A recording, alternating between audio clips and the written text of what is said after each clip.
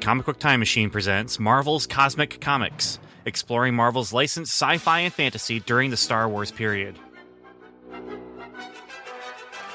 Episode 91, live from New York. It's Saturday night! Marvel Team Up number 74, featuring Spider-Man and the Not Ready for Prime Time Players. Cover date, October 1978.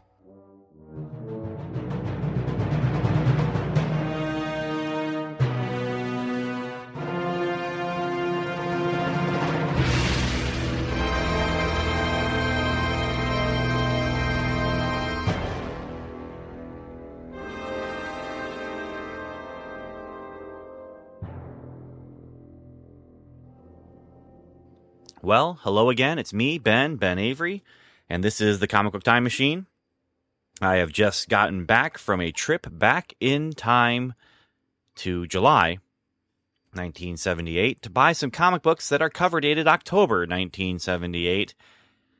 Comic books that are Marvel, but that feature licensed characters, licensed from books, from TV, from movies, from action figures, from real life stunt people, and in this case, well, it is TV. This was one of those little surprises that I got as I'm going through my trips in time and go back, and I'm looking on the shelf looking for things that are licensed by Marvel to be published by Marvel, but they weren't originally created by Marvel. Now, this has included The Human Fly, who was a real-life stuntman. This has included John Carter, Warlord of Mars, from a book series. This has included Star Wars. In fact, this was inspired by Star Wars because that's what got me to do this whole podcast thing in the first place with this particular project, this experiment, if you might call it. Although, after 91 episodes, I don't think it's an experiment anymore. I think it's gone beyond experiment. That's right. 91 chapters of Marvel's Cosmic Comics. Now, if you're listening to this in the omnibus, it's not that many episodes, but it is that many segments as of right now. There's been 91 different segments, which means I've covered more than 91 comics, which, I don't know, that says something about determination and weird organization, I think is what it is testament to in my life. In this case, this is one of those, like I said, weird surprises where as I'm looking to see what's in each month, I have a good idea of what's coming up, but I never know exactly when. And this was one that I hadn't even put in my box, but as I was looking to see what else is out there, wanted to make sure I didn't miss anything. I do that every month. And usually I haven't missed anything. I've usually, the things that I want to be in the comic book protective sleeve that I store them in, that's right. They're all jammed into single sleeves. So each month, not single sleeve per comic, it's a single sleeve per month. So there's some pretty tight months coming up. These months lately haven't been that tight, though. So anyway, this was one that I hadn't put in the sleeve, and I didn't know it was coming up. And I looked through and I thought, wait a minute. As I was looking at the covers on Mike's Amazing World of Comics, that's the Marvel team up with John Belushi on the cover. That's the Marvel team up with Saturday Night Live, the cast of Saturday Night Live. Not only, wait a minute, that's there. I own that. I have that somewhere. Not only do I have that somewhere, I just saw it as I was sorting through some of my comics. It was put away with some of my other gimmick comics, where you have Marvel team up with Aunt May or whatever, or Obnoxio the Clown, things like that. And I knew exactly where it was, which is unusual right now. Anything that's not like just purposefully put somewhere, they've been moved around so much. I don't know where things are now, where I know I have an issue, but it might be in here, it might be over there, this closet, that closet. I'm not very organized right now with things that have just been forgotten, so to speak. Well, this is one that I actually knew where it was, so I pulled it out. And don't listen to all that. I went back in time. That's it. I went back in time to 1978, and this was on the shelf. So anyway, yes, Saturday Night Live itself is not a sci-fi property or a fantasy license. However, it is a license they did have to license it. They were using copyrighted material, and they had permission to do so. And it's got Spider-Man and Silver Samurai in it, so therefore that makes it sci-fi and fantasy. And so now I have justified it enough to make it work, in my mind anyway. So this is what we get. We have a comic book guest starring the Saturday Night Live cast. Now, this cast is not the cast that I'm familiar with when I was watching Saturday Night Live, except for reruns that would pop up every once in a while. These were ones that I knew of because they were famous. But, when I was into Saturday Night Live, it was Chris Farley, it was Dennis Miller, it was Kevin Nealon, it was that gang, so to speak. It was Norm Macdonald. It was those guys. It was late 80s and then early and mid 90s. And I followed it for a while after that, but I haven't watched Saturday Night Live in a very, very long time, mainly because I have a job that I have to get up at 6 o'clock in the morning. No, I have to get up at 5:30 in the morning on Sunday morning so that I can be out the door by 6:30 in the morning on Sunday morning, and staying up to watch Saturday Night Live from 11:30 to midnight. No, 11:30 to 1, actually. It's just not going to happen. I do remember my first Saturday Night Live. I was babysitting the kids next door, and I got to stay up and watch TV, and I watched Saturday Night Live. Now, I had heard of Saturday Night Live, and I had heard of some of the characters and stuff that had come out of it, but I had never actually watched it. I had friends who would come to school on Monday, and they would talk all about how they saw Saturday Night Live, and I was so jealous when some friends came home or came to school one Monday and said they had seen William Shatner doing Saturday Night Live. And I'm just, oh man, I was devastated. Not really, but upset. Bothered. I was bothered. So these characters here, though, these actors, I mean, this crew, it's Dan Aykroyd, it's John Belushi. I mean, it's the Blues Brothers right there. It's Jane Curtin. It's Garrett Morris, who played Ant-Man in a sketch. We'll get to that sketch. It's Bill Murray. It's Lorraine Newman, Gilda Radner. Oh, man, she would crack me up in those Weekend Update reruns that I would see. And then also Lorne Michaels, who is the producer of Saturday Night Live. And then another guest star in here from real life is Stan Lee himself.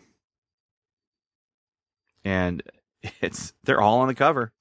They're all on the cover. I wish I could find more historical information about where this issue came from, how it came to be, and how the cast of Saturday Night Live responded to it.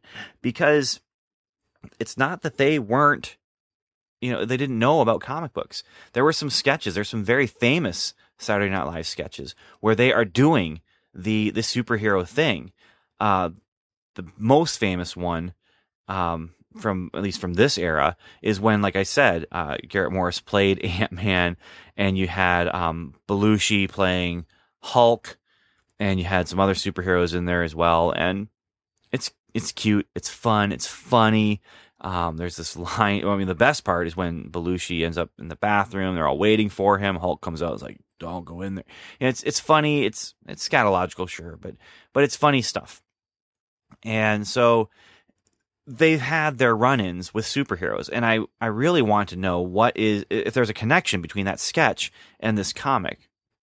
In fact, at first I wondered if they did this comic because someone at Marvel saw that they did the superhero sketch, and then they did this. But this came out in 1978. It was on the shelves in July of 1978, and that superhero sketch that I'm talking about, the superhero party. Let's see here, what they call it. Superhero party is what I see in some of the listings here. It's Margot Kidder, who is, of course, Lois Lane, and Bill Murray playing Superman. And it was from 1979. So that makes it difficult, to inspire the comic book, unless there's some time travel going on. And, I'm doing the time travel here, not them. So I don't know what came first. I don't know if like Stan Lee or some of the bullpen went to a taping or something like that, and they recognize, hey, Stan Lee, or maybe Stan Lee, he was getting into the other arms of entertainment. I don't know. A brief look at Marvel Comics: The Untold Story brings up nothing about Saturday Night Live. It may be in there. I just couldn't find anything in the index.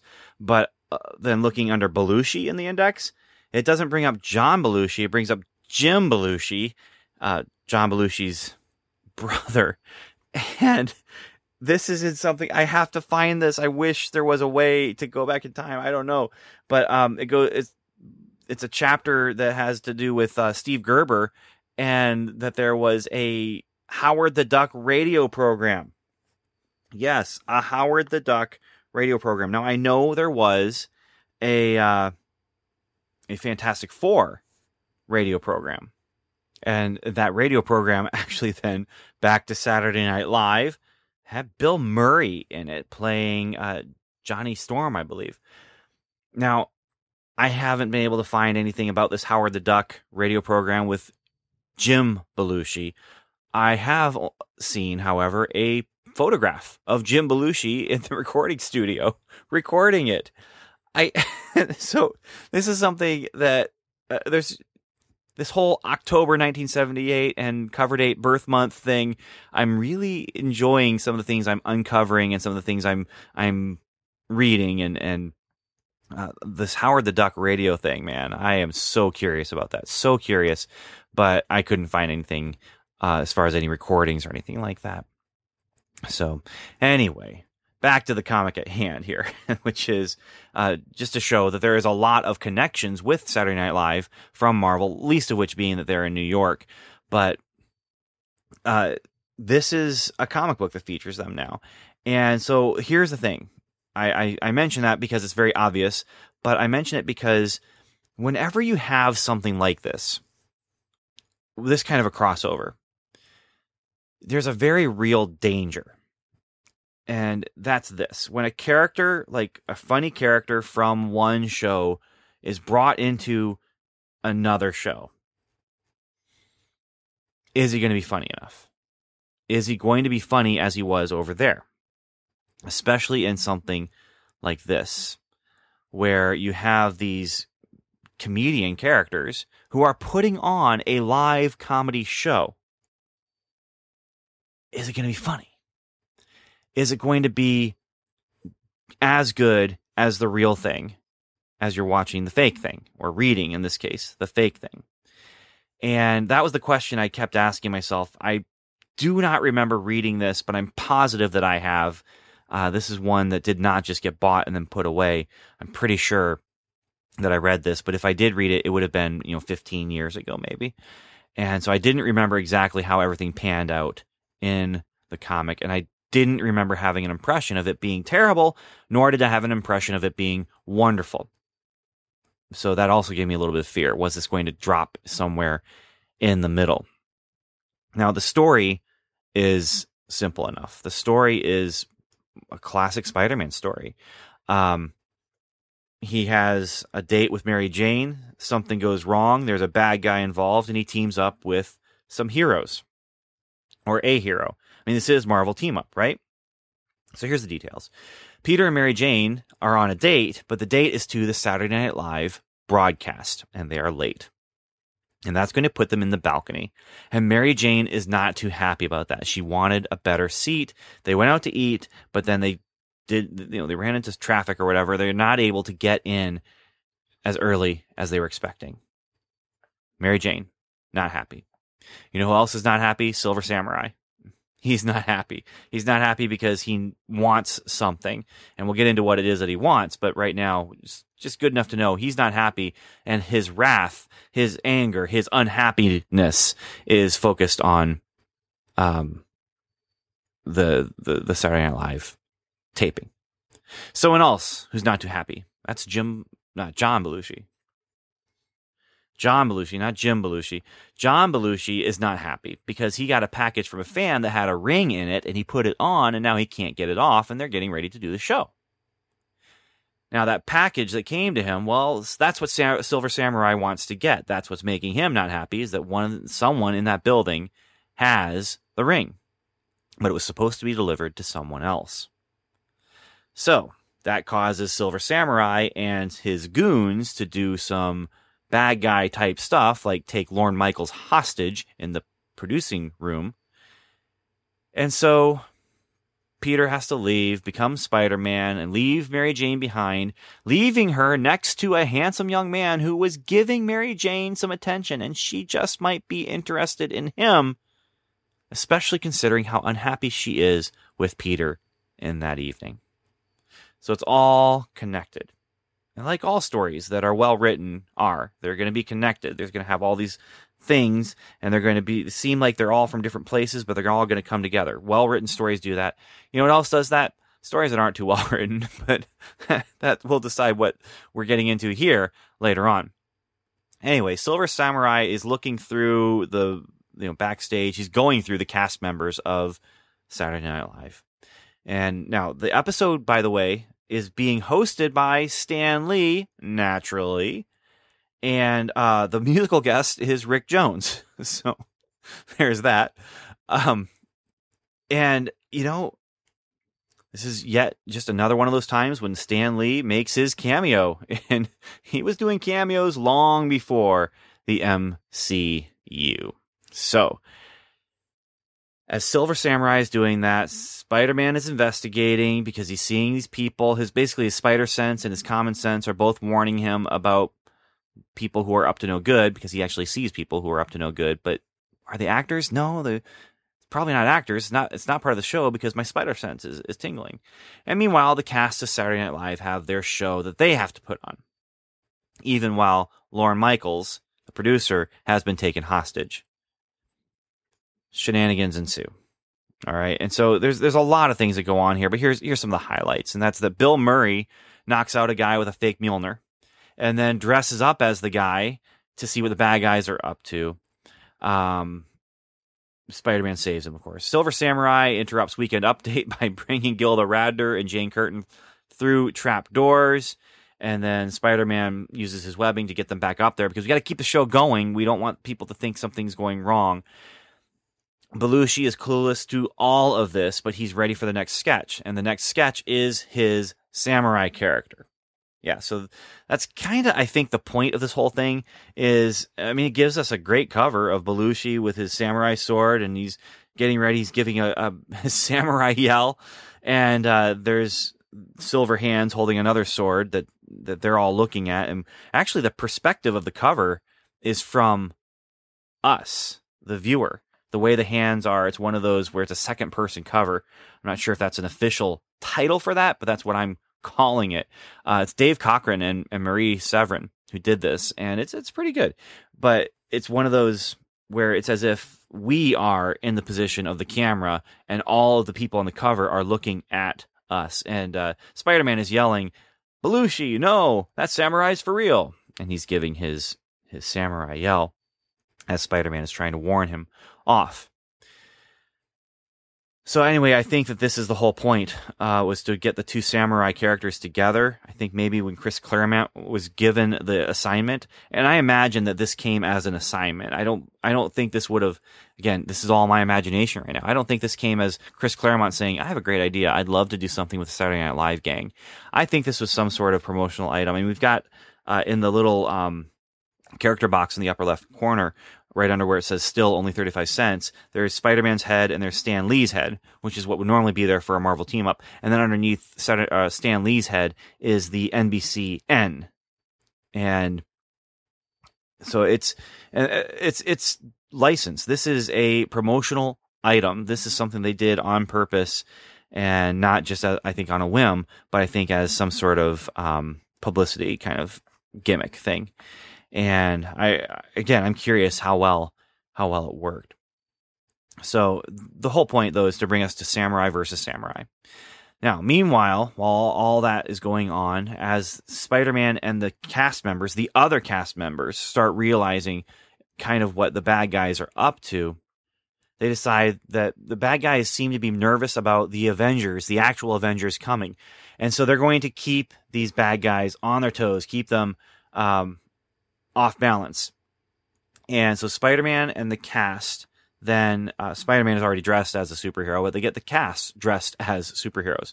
Lorraine Newman dresses up as Ms. Marvel, which is a Chris Claremont connection. By the way, I don't think I mentioned the credits here.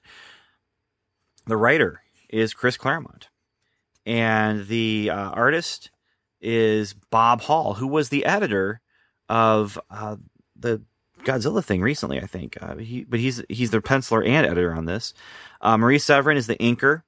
Annette Kawaki is the letterer, and Marie Severin is also the colorist. Jim Shooter is the editor in chief. And another thing I forgot to mention. We get a nice, great big double page splash, and Statler and Waldorf are on there. So, but they don't really even give a real good dig. It just says, "Will you two kindly sit down? Statler and I came here to see the show. That's tell him Waldorf, you old coot." That's not funny. You know, Statler and Waldorf show up. They should be giving some sort of commentary on the show, not commentary on Peter Parker needing to sit down. Unless, you can do both easily, but they didn't. Now that's getting to some of the analysis stuff that we're going to save for after we're done with the plot here. But so you got Lorraine Newman in the Ms. Marvel suit, which is another Chris Claremont joint, so to speak, and then you have Garrett Morris dress up as Thor, which is one of the things when the crooks come and see him, they get kind of what's going on here, because Thor is Norwegian and white, and so it's kind of funny because it goes back to that Idris Elba big old controversy, I guess, when they did the first Thor movie, and well, Norwegians they can't, they're all white, he can't play a Norwegian god, but Garrett Morris he sells it, and he sells it partially because then he's wearing rubberized boots, and they zap electricity through the metal of the walkway that they're on right there, and that's pretty dangerous for civilians to do, but it's what they do, and it does the job. Oh, and then then Dan Aykroyd gets in some weird costume with a handlebar mustache, and it looks like some sort of Russian soldier thing from the 1900s with the pogroms and stuff like that, and that's getting close. I know just enough about history to be able to recognize he looks kind of like something that I might have seen. So all that shenanigans, it works. It does the job. It keeps them off balance. And the gang, the crooks that are helping Silver Samurai, they're taken care of. Silver Samurai is not. And Silver Samurai finally finds Belushi, finally finds the guy who has the ring, because that's the reason he was like bringing Jane Curtin and Gilda Radner down, is because he's checking them to see if they have the rings. He finally finds Belushi, finally sees the ring. They fight, swords go back and forth, a little bit of fighting, and then it just ends up as a tug of war between Silver Samurai and Belushi, and it ends with Silver Samurai winning the tug of war, getting the ring off as Spider-Man comes in and helps, and then he puts the ring on and teleports away, because that's what the ring does. And we find out that it was meant for another guy in the building named J.B. Lushi. I think it's meant to sound Asian because Silver Samurai was coming and that kind of thing. So it ends, the final page after Silver Samurai goes away, it ends with that then cast photo with Belushi and all the other people and Stan Lee.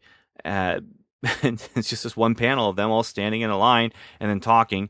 And then the final two panels are in this kind of cafe where Belushi and Garrett Morris are debriefing the evening, I guess. And Peter Parker and Mary Jane are as well. We find out that Mary Jane is upset because the man that she was kind of interested in, who was showing her attention, gave her some sort of, let's say he gave her a undefined indecent proposal. Let's go with that. So she's unhappy because she didn't get to have her vengeance against Parker for the ruined evening, and they're back together.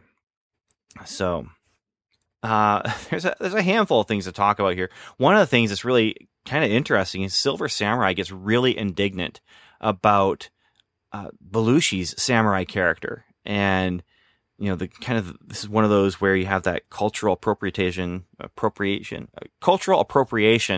going on, where you have someone from another culture, another race, who is donning the clothing and the styling and the sound of something from another culture. And Silver Samurai is upset about Belushi doing this, which is kind of interesting. And then, I mean, just talking about that climax, it is really, I guess, anticlimactic is probably the best way to put it. I mean, there's no real victory for the good guys. The bad guy gets what he wants and gets away. And the only victory that I really see here is the rival for Peter Parker's affection. No, Mary Jane's affection. The rival for Mary Jane is defeated by his own, well, whatever it is that he was suggesting. And the audience thinks that everything that was happening was some sort of slapstick show, slapstick comedy show, and it was all part of the show. And so everything turns out okay in the end, but the good guys don't win. And it kind of falls flat. It just all falls flat. And that's actually probably what I would say about this whole thing. It's just kind of flat. It's not that funny. Stan Lee's monologue at the beginning is not funny. Now it has Lorne Michaels thinking, wow, this guy's good, but he's not great. But he's not. He's not funny. And it ends on a really stupid joke. Belushi is saying, okay, he's talking to Garrett Morris, and he says, anyway, the police figure the ring was meant to go to some import-export hotshot named J.B. Lushi, who has offices at 30 Rock, just like NBC. But the address label got rained on, the ink smeared, and some postal clerk figured it was meant for me. Then Garrett Morris says, hey, man, everything turned out fine. Why look so glum? And Belushi says, I don't know, Garrett. I keep looking at this ball of web glop and thinking about Spider-Man, and I keep asking myself the same question. And Garrett Morris has this really not concerned look, but I don't know how to call it. But he says, well, here it comes. And Belushi says, what are we going to do for the spin-off? Because it's, spiders spin webs, and they're on TV, and you do spin-offs of TV shows, and it's just not funny. I mean, we're ending on that as the punchline. Now, I'm not saying I could write better. I'm not saying that, under the constraints that Chris Claremont was working under, that he could have done better. I mean, maybe he just had to spit something out real quick as they were, preparing this or something. But Stan Lee's monologue is not great. Let me kind of grab that here. Where he's talking about how he is actually the publisher of Marvel Comics in the Marvel Universe.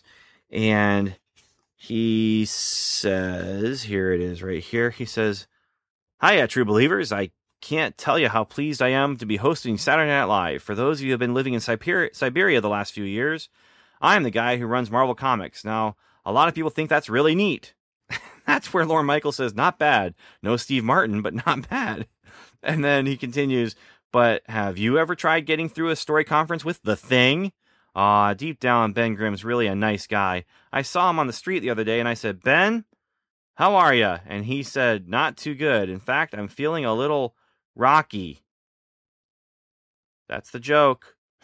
That's his opening monologue. It's not great. So, it doesn't, this is like I said, I mean, they're doing the fake Saturday Night Live, and it's just not as good as the real Saturday Night Live. And that's not unusual to have a show about a show, and the show within the show isn't that great, but I just wish that this had been a little bit better. Just at least have a real joke in there, But then again, I'm not a comedy writer. I write comics, but I'm not a comic. You know what I mean? So, all things considered, this was fun. A fun, pull from my other boxes to put into this. And I hope you had fun listening about it. If you've read this before, let me know what you think. Let me know if you enjoy it. Maybe I'm missing something, but this is not as funny as a typical Saturday Night Live from that era would have been. I have seen some Saturday Night Live episodes from after that era that are just about as funny as this comic, which means not funny at all. But overall, it was kind of fun to see. Oh, I will say the Gilda Radner monologue that she does on the Weekend Update, that actually was kind of funny. That's where she's talking about, now what's all this I hear about violets on television? The violet is a nice little flower, and that's fun stuff. As far as the artwork goes, it's pretty good. The real life characters tend to look like caricatures. They tend to look like something maybe from a Mad magazine or Cracked magazine or something like that. But they work. You know who each person is when you see them. Peter Parker looks the way he looks in comics, but these characters, the real life characters, you know who they are if you're familiar with them. So that's it for this one, and I think it's time for our final regular comic segment for the October cover date, and that would be John Carter, Warlord of Mars. For now, I do want to say thank you for listening, and until next time, Godspeed, everyone.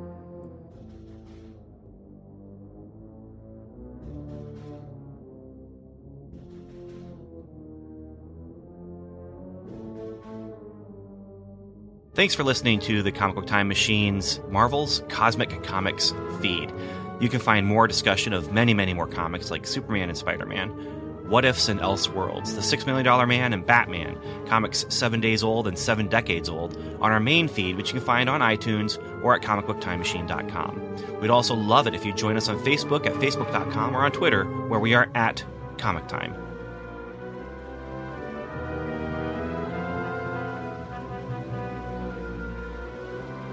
Next episode, What Price Victory? John Carter, Warlord of Mars, issue number 17.